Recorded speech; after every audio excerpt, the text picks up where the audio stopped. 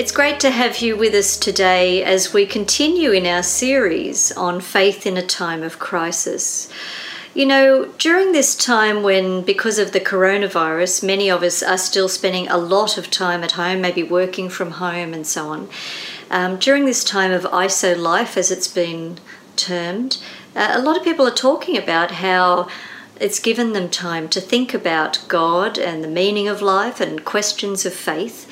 And so it's a great thing to be engaging in a series on faith in a time of crisis and re-examining our faith. And today we want to examine the topic of faith alone. What are we trusting in? What are we trusting in? Have we made the right choice about what we're trusting in, or are we still trusting in other things? That's going to sound all very cryptic. And even more cryptically, I want to actually begin with a little thought experiment.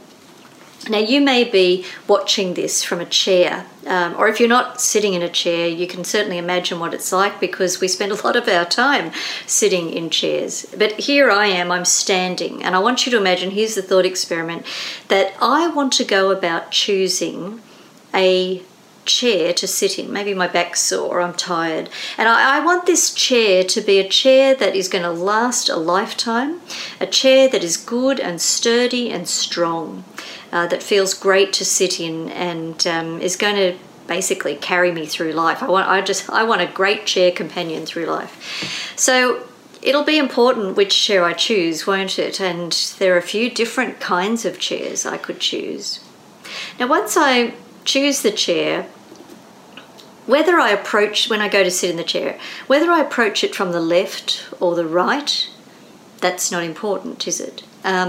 Or whether I tuck my feet daintily under the chair, princess-like, or whether I sit there with my legs crossed, neither of those things is going to really affect whether the chair is fit for its purpose. The most important thing is that I choose the right chair, that I put my trust of my body into the right support.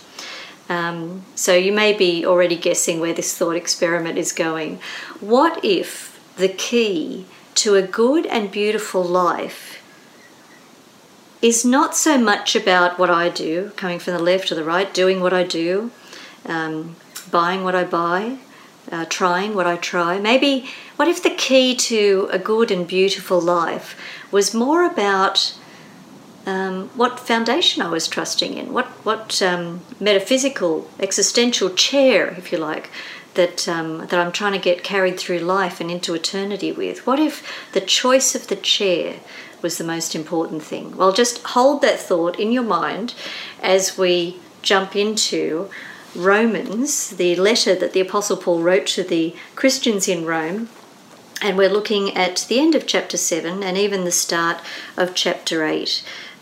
Trusting in the right thing seems to be the message that the Apostle Paul wants us to hear when he talks in verse 24, he says, "Who is going to rescue me from this body that is subject to death? Thanks be to God who delivers me through Jesus Christ our Lord." Paul has put his trust in Jesus Christ as Lord. And he says, "Therefore, there is now no condemnation for those who are in Christ Jesus, because through Christ Jesus, the law of the Spirit who gives life has set us free from the law of sin and death." We need to talk about whatever this law of sin and death is that supposedly Jesus Christ can release us from. Paul describes himself as set free, and I want to examine what Paul thinks we need to be set free from, and why choosing to trust in Jesus is the key to that freedom, to being set free, to being rescued. In the first part of Romans chapter 7, Paul describes a frustrating and unwinnable battle, even a war. He uses war language that he's in. And the battle is this, that he wants to live a good and beautiful life. He wants to be good. And for him, goodness consists in the law that God gave to the Israelites, the 10 Commandments. Love the Lord your God with all your heart and mind and soul. But the 10 Commandments, honour your parents. Do not honour those in authority over you, and do not covet is actually the example that he gives, the commandment about do not covet or do not envy. And what he describes is the frustration of trying so hard to be a good person. And what he says is that he says those laws are good. Those covenant laws that he's trying to live up to, they're all really good. And indeed, laws generally are good. The laws of our Western civilization are built on the Judeo-Christian commandments of, respect and tolerance and treating others as you would have yourself be treated. I mean, just think, for example, of the law of speed limits. As we drive through a suburb, generally the speed limit is about 60 k's. Sometimes it's 50, sometimes even 40. And I don't know about you, but I think most of us would say that's a really good law, because those speeds are set at such a level that if you're driving at those speeds, you can hopefully avoid an accident, or if you hit the brakes at those speeds, you'll be able to come to a stop before hitting a pedestrian that might have run out unexpectedly, or a car that's come at you unexpectedly. It's a safe speed, so it's they're good laws. But I wonder if anyone else, maybe it's just me, but I wonder if anyone else sees a sign like 60 or 50 or 40 and would freely acknowledge that it's a great law, but actually feels incredibly tempted to go just a little bit faster. In fact, does go a tiny bit faster. So 60 means 62, or 50 means 54, or 40 just means, 42. I'm just thinking, why is it that we're always tempted, even though it's a great thing, we're tempted to just flout that law just a little bit. Why is that so? There's so many good laws. For example, the laws about businesses not being able to spend the superannuation funds that they've put aside for their employees. It's a really good law. So many good laws in our society. And Paul describes the law as good, and actually he describes the law as spiritual. But he says there's kind of like a second law. He uses the word in a different way. It's like a principle. He says later in the chapter, so I find this law at work, and he's using the phrase as a principle. I find this principle at work. Although I want to do good, evil is right there with me. In fact, almost poetically, he says, I do not understand what I do. For what I want to do, I don't do. But what I hate, I do. And if I do what I do not want to do, I agree that the law is good. As it is, he says, it's no longer I myself who do it. It's sin living in me. That's who Paul blames for why he doesn't do the good, or even does the evil that he doesn't want to do. He says, I know that good itself does not dwell in me, in my sinful nature, for I have the desire to do what is good, but I cannot carry it out. I do not do the good I want to do, but the evil I do not want to do, this I keep on doing. And he blames the principle. He basically says that in verse 8, he says, sin, now he's describing sin as an independent outside character. Sin seizes the opportunity afforded by the commandment, do not covet, do not envy, and produces in him every kind of envying. He even blames the law a bit. Apart from the law, he said he wouldn't have even known what coveting was if the law hadn't said you shall not covet. So he's really describing the frustration of trying to live up to good standards, which he freely acknowledges are good, but he just can't live up to them. He just can't live up to them. I've been listening to a bit of music lately, as many of us have in ISO life, or it's nice now to be in our cars a bit more now and able to listen to great music. So I've been listening to this song this week by Bruce Springsteen. It's called One Step Up. So let me read the lyrics. Woke up this morning and my house was cold. Checked out the furnace, she wasn't burning. Went out and hopped in my old Ford, hit the engine, but she ain't turning. We've given each other some hard lessons lately, but we ain't learning. We're the same sad story, that's a fact. 1 step up and 2 steps back. 1 step up and 2 steps back.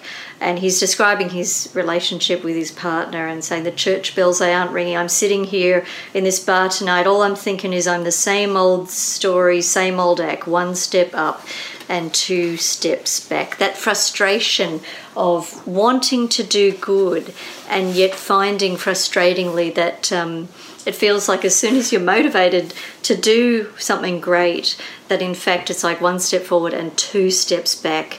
How is it that a person who is motivated to do good actually ends up doing wrong, doing evil? Paul says in verse 11 that sin seizes an opportunity afforded by the law and actually makes us desire bad things. And then as a result of that, we're condemned by those good laws. You might find that in your own life. A funny example would be in the coronavirus advice about how to, not spread the virus. We're told that we shouldn't touch our faces. But what do we feel like doing as soon as we hear, don't touch your face? Oh my goodness, I've got to keep my hands away from my face. It's hard work. It's almost as if, trying, just aiming at that good thing actually arouses in us a desire to do the exact opposite. Or, as Helen mentioned earlier in the service, to-do lists. What a great and wonderful ambition it is to make a to-do list in order to get through and be really productive. But how many of us have so many to-do lists that we didn't accomplish? It almost feels like the making of them is our undoing. Or here's another example. You decide that you want to lose a bit of weight. A lot of us have been putting on a bit of weight because we've been home all the time and perhaps not exercising as much as our government recommends that we do. So I don't know if you've found it, but as soon as you decide that you want to eat fewer calories, suddenly your greatest desire is for a carbohydrate-heavy piece of wonderful sourdough laden with thick butter and honey. Maybe it's just me, but as soon as you have this ambition to lose weight, you suddenly start to want that, or chocolate, or whatever it is, whatever your weakness is. Or more seriously, let's say you really desire to be kind and patient with your children. Do you ever find that no sooner do you think that than they do something which is just incredibly irritating and just tries your patience completely? Or you decide that you're going to be more forgiving to your partner. No sooner do you make that decision than they do something which you think is, unforgivable. Or you decide that you're going to be more generous at work. And it just feels like the very next day your supervisor asks you to do something wholly unreasonable. Of course, it's not those other things. It's what's going on inside of us when we have that ambition to be good. It's like our sinful selves, our flesh, all that is corrupt within us kind of like bubbles to the surface and seems to make that very good ambition even more difficult. And Paul describes this as an unwinnable battle. It's like he's saying, morally, this is like your Vietnam, this is your Afghanistan war. You are not going to win this war. You are never, if you're trusting, if the chair that you're sitting in is good works, I'm going to be a good person, whatever your code is, he's saying you're not going to win. You're going to end up feeling a wretched failure. And when we joke about it, we talk about, to err is human. We define humanity by the fact that we err. Or one thinks of Shakespeare and Macbeth. Macbeth who, after murder exclaims, "Out, out, damn spot," and washes their hands again and again and again to try and remove their guilt. And of course there's no blood on their hands anymore, but they cannot remove it. It's like, to err is human. We all muck things up. And Paul says that our foiled attempts at goodness aren't just funny, but they are tragic. He describes himself as a wretched man, and he says that this battle has its roots in a spiritual battle between good and evil. And he says that it's not about trying harder. We've actually got to be released from the law of the good law that condemns us. And he uses the illustration at the start of chapter 7. It's like I'm working backwards. He uses the illustration of a married couple who make lifelong commitments to one another. And he says, but when one partner dies, the surviving partner is no longer bound by those commitments. And he says, likewise, we need to be liberated from the law, because in the very trying to live up to the law, it condemns us, because sin uses every opportunity it can to rise up in us and to stop us from doing the very good things that we desire to do. And maybe you wouldn't say that you are trying to follow the 10 Commandments. Maybe your desire to live a good and beautiful life, you might describe it in more modern way. You might say, I just want to be kind, or we've got to be more tolerant. Or you might value empowering others. And I think we've seen a lot of that in the last couple of weeks with the protests, the Black Lives Matter protests, which are about all of us, saying every life matters and Black Lives Matter. We want to empower the lives of everyone. Whatever code you're living by, Paul would be saying the same thing. The chair of trying your hardest to be good, however you define your good, will not support you. It will imprison you. At your best, you're going to be saying, well, to err is human, I tried. The important thing is just the journey, all these statements that we have. He says, no, it's unwinnable. And he says, what a wretched man I am. Who will rescue me from this body that is subject to death? Thanks be to God, who delivers us through Jesus Christ our Lord. Now freed from the condemnation of the law, there is no condemnation if you are in Christ Jesus, because through Christ Jesus and his substitutionary death on our behalf, we've been set free. Christ, of course, was perfect, the perfect man, the only one to have ever, walked in the flesh and not committed sin. And his death was not justice. He was a righteous man. But because he was righteous, he was able to die a death to sin on our behalf, the righteous for unrighteous you and me, in order to set us free from sin and death. We're no longer bound by that. Instead, he says in chapter 8, through Jesus Christ, the law of the Spirit who gives life has set you free from the law of sin and death. That's what Paul has put his faith in, and his faith is in that alone. It is in the death and resurrection of Jesus Christ. That's his chair. That's what he's trusting in. That is alone what is going to carry him through this life and not lead him to despair over and over again, and what is going to carry him through to eternity. A new law, a new principle, a new spirit. We've been given a new heart through putting our faith in Jesus Christ and being indwelt by God's Spirit, being given a new spirit. There's still a tension until Jesus returns.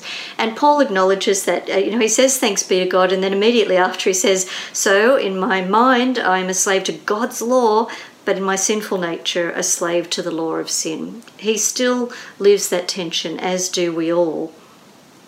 But he thanks God, and overrulingly, his faith is in what Jesus has done for him.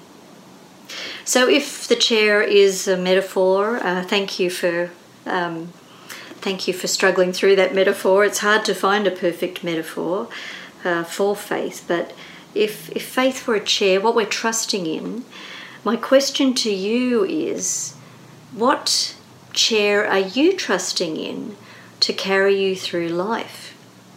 Make sure it's not a broken chair. Make sure it's not a chair which is not going to support you. And it is all about the chair. It's not about trying harder and harder. He says it's not the chair of, I'm trying to live my best life. I'm trying to be the best me. That chair will eventually lead us to self-loathing and frustration. An unwinnable war, as Paul says. 1 step forward and 2 steps back, as Bruce Springsteen sings. And yet the chair of Jesus has rescued me is the chair that sets me free to live a new life in his Spirit. Not to live in any way I choose because I'm no longer bound by the law. No, the person who isn't still trying to do the wonderful things of God's good laws, the person who isn't trying to be kind and patient and respectful and to love God with their whole heart and mind, that person is not possessed by the Spirit of God. We still continue a passionate struggle, but we are trusting that no matter what we do and whether we muck up or not, we're trusting that we are saved anyway because of what Jesus has done. And we're trusting in the empowerment of his Spirit to give us a new spirit, a new way where we're not trying to tick boxes, but we're living a new life in God's Spirit. We sing about this when we sang earlier in the service the song, In Christ Alone. In Christ alone, my hope is found. He is my light, my strength, my song, this cornerstone, this solid ground, firm through the fiercest drought and storm. My comforter, my all in all, here in the love of Christ I stand or sit, following the metaphor. And let me close with some wonderful words from another song written by Rob Smith, Sydney musician, and he writes this: put a new song in my heart, let me hear the praises start. Dispel the night and give me light again. Put a new thought in my mind. Help me leave the past behind and break these chains that I might live again. May the chains of trusting in your own goodness, may those chains be broken by the liberating trust in what Christ has done for us alone. May you live again. Lift my fallen face and help me to stand. Flood me with the grace that comes from your hand. Cleanse me from my sin. Lord, forgive me again, that I might be yours alone. Well, if those words describe the song of your heart, if you indeed want to trust in Jesus Christ, that you want to have your faith alone in Christ, not in good things you might do, not in ticking boxes, not in trying harder, but instead living the new life in his Spirit, led by his Spirit, that Romans 8 magnificently speaks of. Please grab a Bible and read Romans 8. It's a pinnacle in Scripture about life, new life in the Spirit. And if you want that new life, then simply say amen to those words. Lift my fallen face, help me to stand, flood me with the grace that comes from your hand, cleanse me from my sin. Lord, forgive me again in Christ, that I might be yours alone, that I might be free again. For I have been forgiven, for I am yours alone. Amen.